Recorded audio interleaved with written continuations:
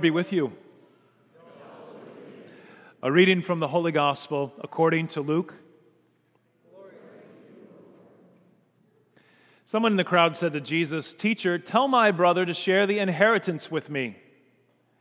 He replied to him, "Friend, who appointed me as your judge and arbitrator?"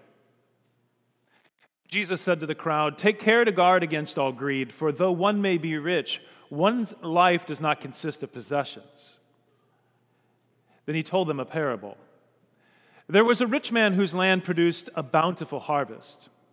He asked himself, "What shall I do, for I do not have space to store my harvest?" And he said, "This is what I shall do. I shall tear down my barns and build larger ones.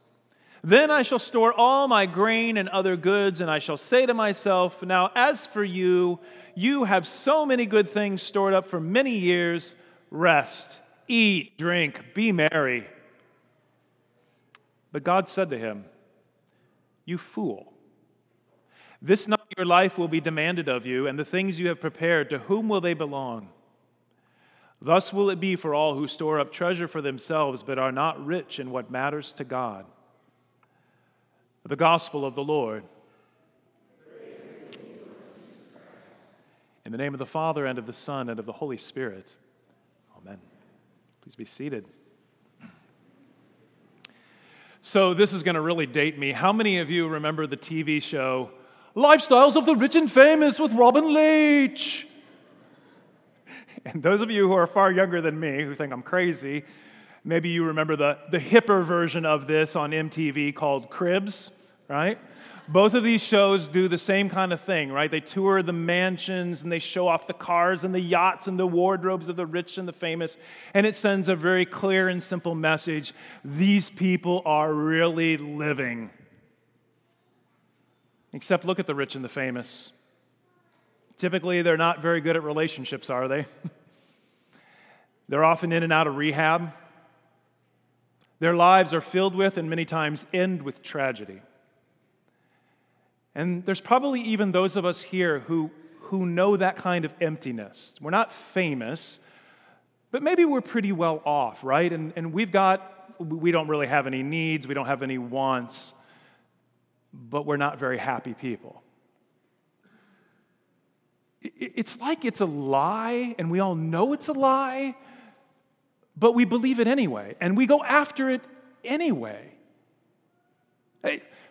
Probably nobody here would say, "I want to be rich and famous." Of course we would never say that in church. We know better, right? But I bet everybody here at some point has said, "But if I could just be a little bit richer than I am right now, then I could have what I really want, or what I want to really do." And I bet many of us have this. We actually believe that there's going to come this point in time, maybe it's at retirement, right? We're going to come to this point when the barns are going to be full enough, and we're going to be able to relax and eat and drink and be merry, and we're not going to have to worry about anything anymore. It's coming, right? Paul says in 1 Corinthians 15, "If the dead are not raised, then eat and drink, for tomorrow we die." If the dead are not raised, if Jesus is not raised from the dead, then we should do precisely what the rich and the famous do. We should do what the rich man in the parable did. Build bigger barns, store up enough, live it up, love it, enjoy it as long as you can, because then you die. But this is the game changer, right? Because Jesus is risen from the dead, and we someday will be raised from the dead. He's given us a hope and a future. And it changes everything.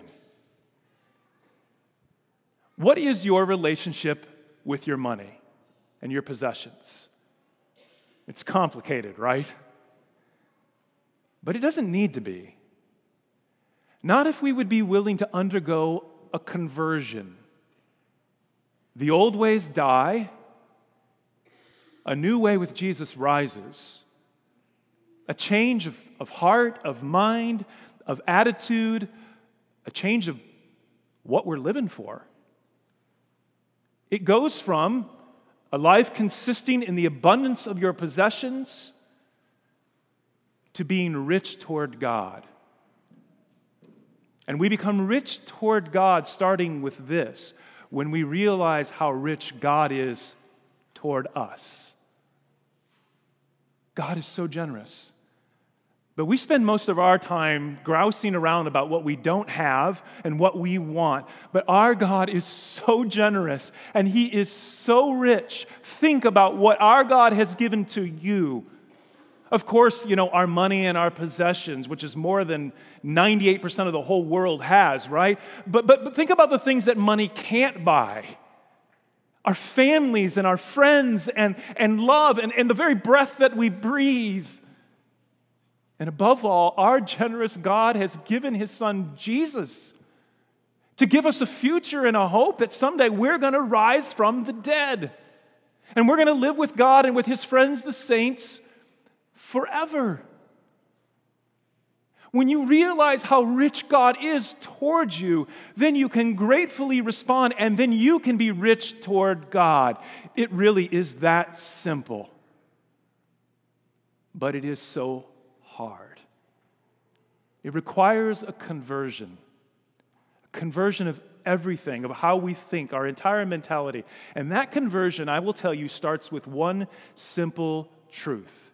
You get this one little truth down, and you'll get it all. It's not mine, it's His. Did you notice how in the parable, the rich man, the fool, was completely self-absorbed? My barn, my grain, my goods. What am I going to do? I'm going to relax and eat and drink and be merry. Never once, did you notice, never once does he mention God. Never does he even think of God. The God who created that earth that produced so bountifully. Oh, and gave him the sun and the rain and the seed and his own life. He doesn't even think of God. Instead of saying to himself, well, I'm going to just build bigger barns and store it up, he never even thought to think to himself, instead of being self-indulgent and eating and drinking and partying all the time, maybe I should feed the hungry. He was already rich. He didn't need more.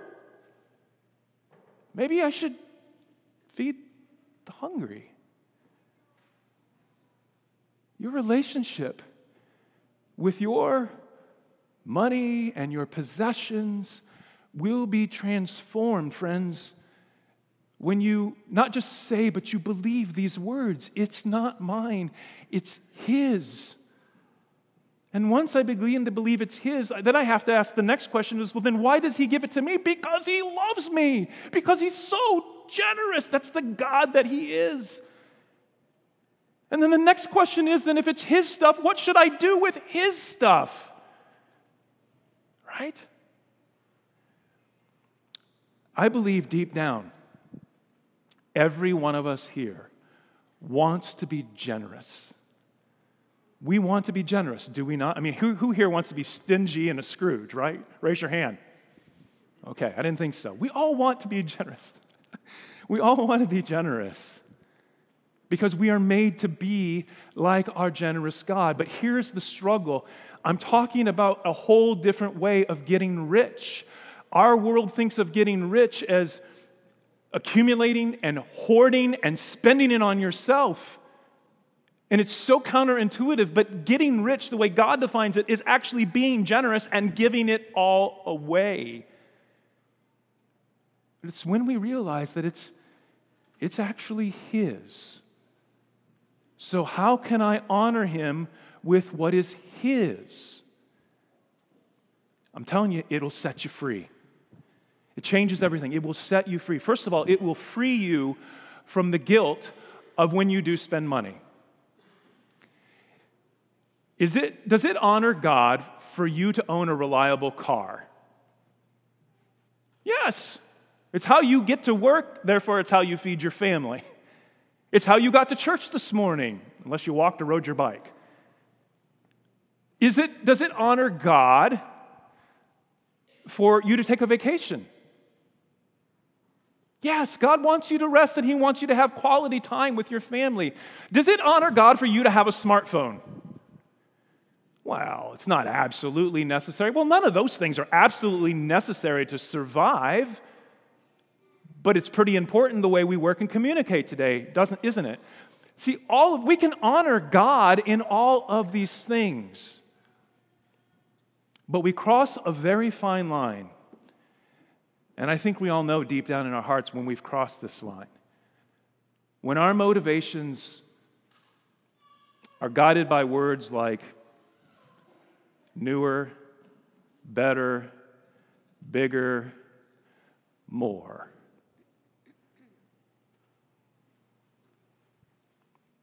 When we realize it's His, it sets us free. Because it sets us free to be content. It's enough. Whatever He gives me, it's enough. And when we're content, then there's going to be plenty so that we're free to be generous. So that we can go around doing good with what is His.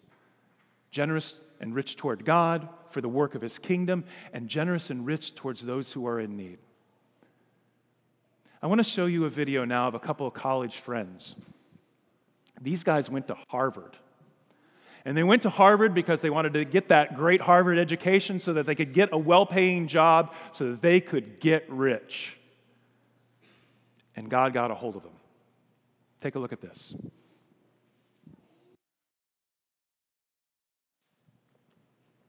It's a pretty great story. You know, at the very end, he talked about this board of directors for life. And what he was referring to is his group of college friends get together as sort of an accountability and prayer group. And it made me think that if we want to become more generous followers of Jesus, a couple of things need to happen for all of us. Number one, we have to take the journey. This is not an overnight change, a sudden change that happens in us. It is a journey towards becoming a more generous person. But secondly, like they had, we need a community. We need a group of serious Jesus followers to take the journey with. I want to invite you right now to go on that journey, to go on this journey that we as a Trinity family are taking. Even if you're a guest here today, to join us because we want to become more generous followers of Jesus. You know, the thing that I loved and where you see the real change in them in this video, I mean, well, first of all, I love the 2002 Grand Marquis grandma car, right? I actually, after first service, had a grandma come up and say, I have a 2004 Grand Marquis. But that they would do that. But the real change, what I thought was so amazing when they received that large sum of money, that they went from how are we going to spend it to how are we going to give it. That's conversion. That's the change we're talking about. And what does this mean for us? Here at Trinity, many of us have been around for a long time, and you know we have done a lot of projects, and you've been asked to give a lot of money on several occasions. For those of us who've been around for that, how do we go from, when is this going to stop so I don't have to give so much, to, what's the Lord doing now and how can I be a part of it? And others of us here, this whole giving thing is brand new, right? I mean, the offering basket comes by, and if we have something, maybe sometimes we might put something in, you know, kind of like tipping your barista at Starbucks, right? Oh, yeah, you know. How do you go from, I've never done this before, to where do I get started? That's a change. That's a conversion. Are we willing to take this journey? We're all on a different spot in that journey, but are we willing to go together? Here is one thing I'm going to leave you with, and I'd ask all of us to do. I would like you to change, if you would please, one thing in the way that you talk. I would like you to remove from your vocabulary the first person possessive pronouns. My, mine, our, ours, and replace it with God's. Not my car, God's car. Not our house, God's house. Not my iPhone, God's iPhone. Not my money, God's money. Now that might seem a little silly or feel even a little bit awkward at first. But if we really come to believe that it's actually His, it will change what you do with it. And it's a whole new way to get rich.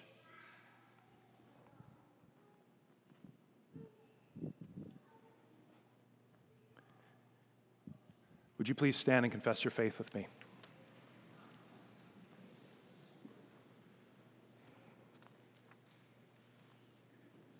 I believe in God, the Father Almighty, maker of heaven and earth, and in Jesus Christ, his only Son, our Lord, who was conceived by the Holy Spirit, born of the Virgin Mary, suffered under Pontius Pilate, was crucified, died, and was buried.